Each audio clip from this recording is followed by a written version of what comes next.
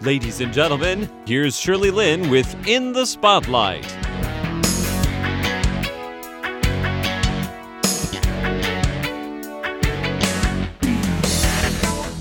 Welcome to In the Spotlight. I'm Shirley Lin. Today, I continue my interview with Duncan Longden, a photographer from the UK. He has been in Taiwan for 3.5 years. Last week, we talked about how he didn't like school when he was younger, but he was a smart kid. He was just mostly bored at school. But one time he went to a friend's wedding years later. The friend was a photographer. He went home and told his wife that he wants to become a photographer. Then he came to Taiwan to work for National Geographic. He would travel to Japan, Singapore, and Hong Kong on assignments. He said he has been to more places around Taiwan than his mother-in-law, who is Taiwanese. Today, he begins by telling a story about why on certain occasions you would want to have a camera in hand.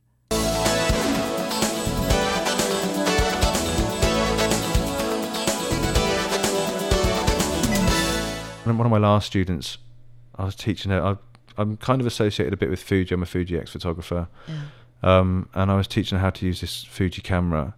And this beautiful story just arrived. You know those puff rice machines? Puff rice threads with it's caramel and the puff rice and all the steam comes out of it when they pop it. You know what I'm talking about? That loud popping. Bang, yeah. Bang, yeah. Yeah, there's a really old one covered in patina in a part of Taipei. And I was fascinated by this. I'd never seen it before. And I was standing watching it and my student was next to me. She had a camera in her hand. And this brand new Porsche 911 turns up, bright blue.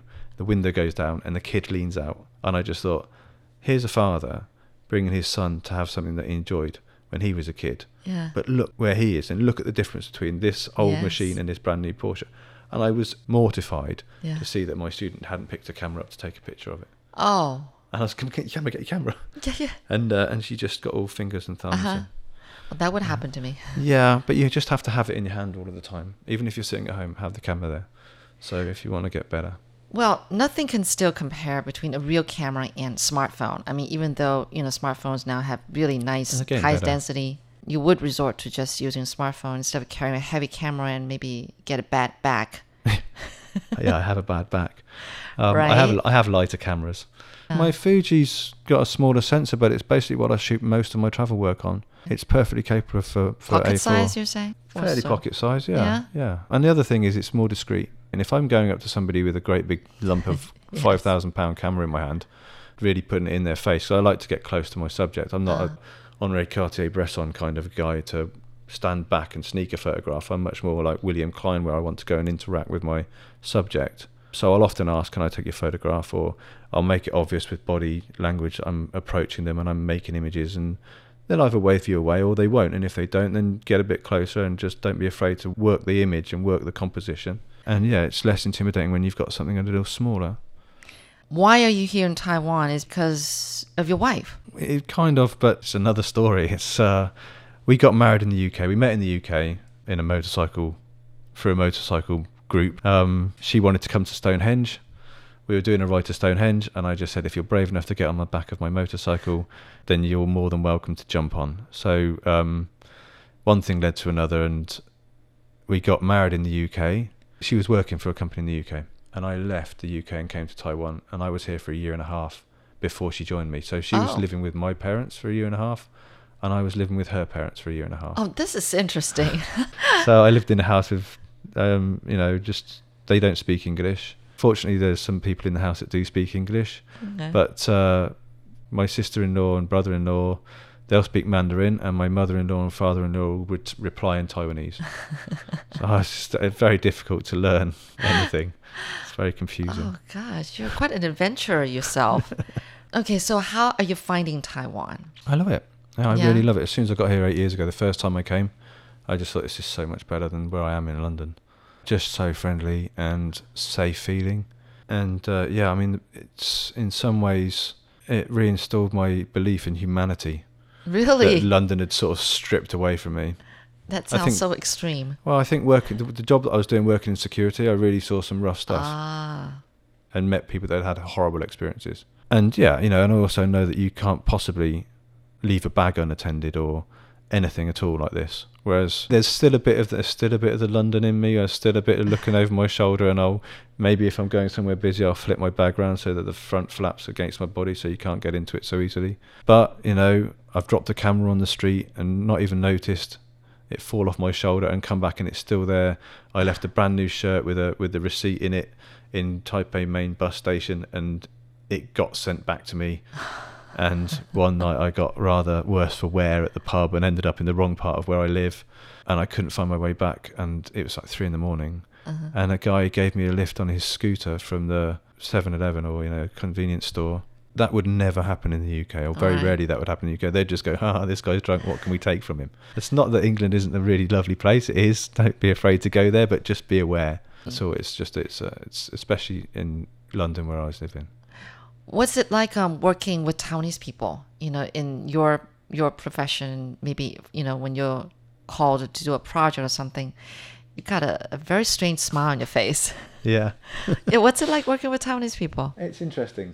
Yeah? In what way? They go about things in a slightly different manner than maybe Western people do, but sometimes it's quite difficult to understand exactly what they want from you. Well, it's not just a language barrier. It's also the culture or whatever. It's just the way they use language, I think. And sometimes it's better to be a bit more direct, and they can be subtle, I think. So, but then, it's that age-old thing, isn't it? You can't see what somebody else is thinking. So when it comes to dealing with photographers and stuff, you have to be really, give as many examples as you possibly can and be blunt. We can take it. And if you're a photographer and you can't take that, then, you need to think about something else. That was the beauty of going to college in Birmingham. It took 3 days. You had to present your work and you had to judge other people's work, and you really had to understand criticism and be able to accept it. That was one of the best lessons I could have learned from that. And so, the trouble is, in this job, you do a job, it's very rare that you get told thank you or we like your work. You only know if it's worked is if you get another job from that person. It'd be nice to get some feedback sometimes either way. And I try and encourage my clients always to say, just be honest with me and let's work closely together. And if you can come on set with me, then you can look at my computer screen of the images that I'm creating for you, then we can really work together to create the correct images, and then that'll save time in the long run.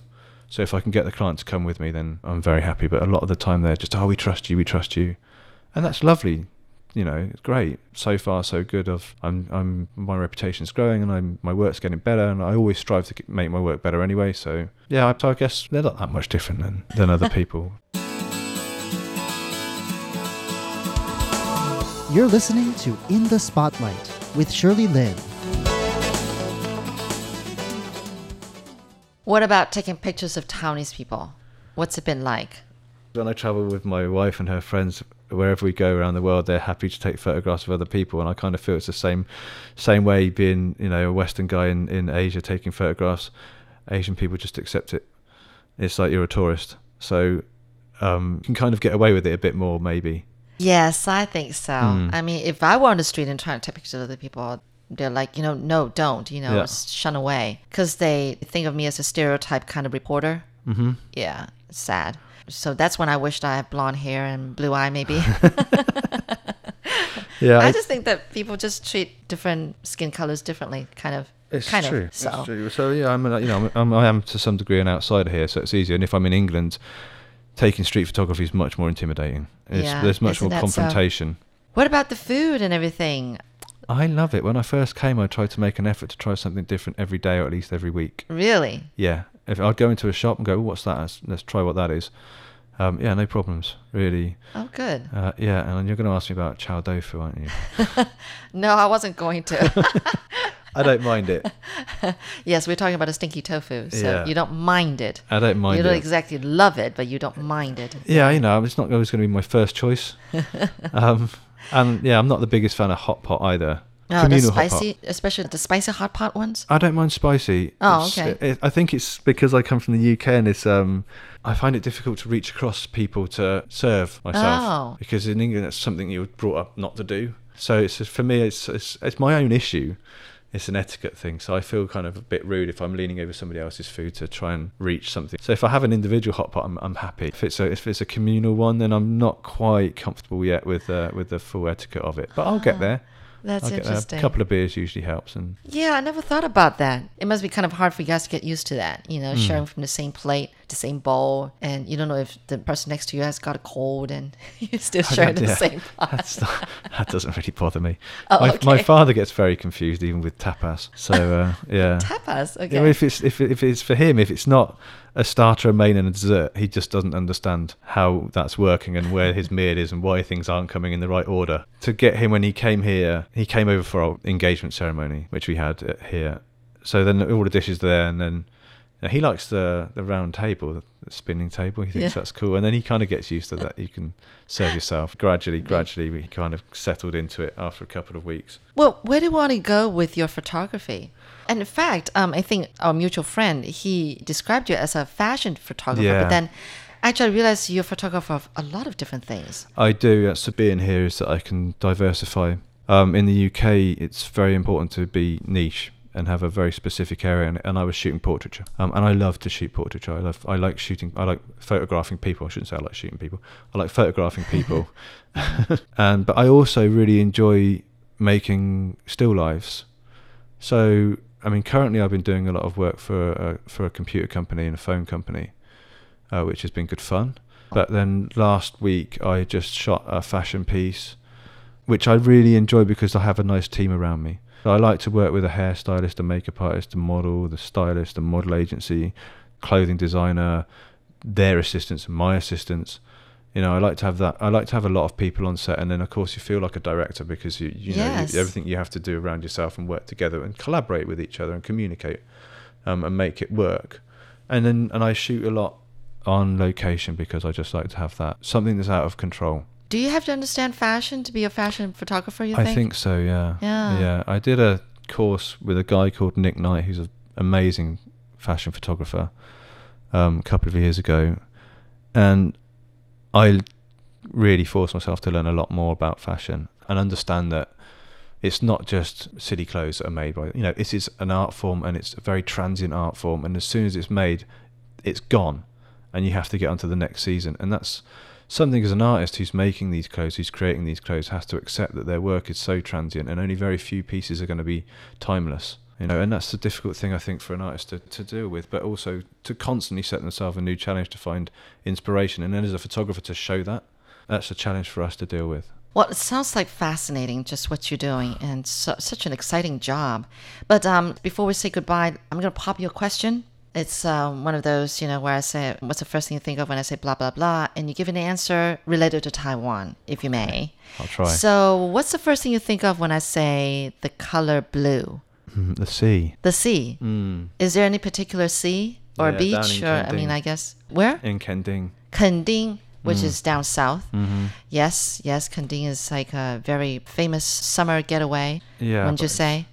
Yeah, I like it when it's just after summer, when it's like September, when it's windy down there, and it's the sky is more interesting. Not too hot. Not too hot, not too busy. The sky gets interesting in the evenings, and you get some fantastic sunsets. You really say the water there is blue? Parts of it, yeah. Yeah? Yeah. Oh, that's nice. Okay. Yes, Kending, very famous, almost like the southern tip, I would say, right, of Taiwan. Yeah, right down there in Pingtung County. Yes, that is right. Okay. Well, it's been so much fun talking to you, Duncan. Thank you. Yes, likewise. Thank you. Yeah. So good luck with everything you're doing here, and I'm sure we're going to see a lot more of your work. Well, I hope so. Yes. Hope so. Hope those clients keep coming. All right. Do you want to give your website if people who want to look at your works? Yeah, sure. It's duncanlongden.photography. Okay, so that's Duncan, DUNCAN, LONGDEN. That's right. .photography. .photography. Yeah, that's it. Okay. Yeah. All right. Have a look. Thank you, Duncan. Thank you, Shirley.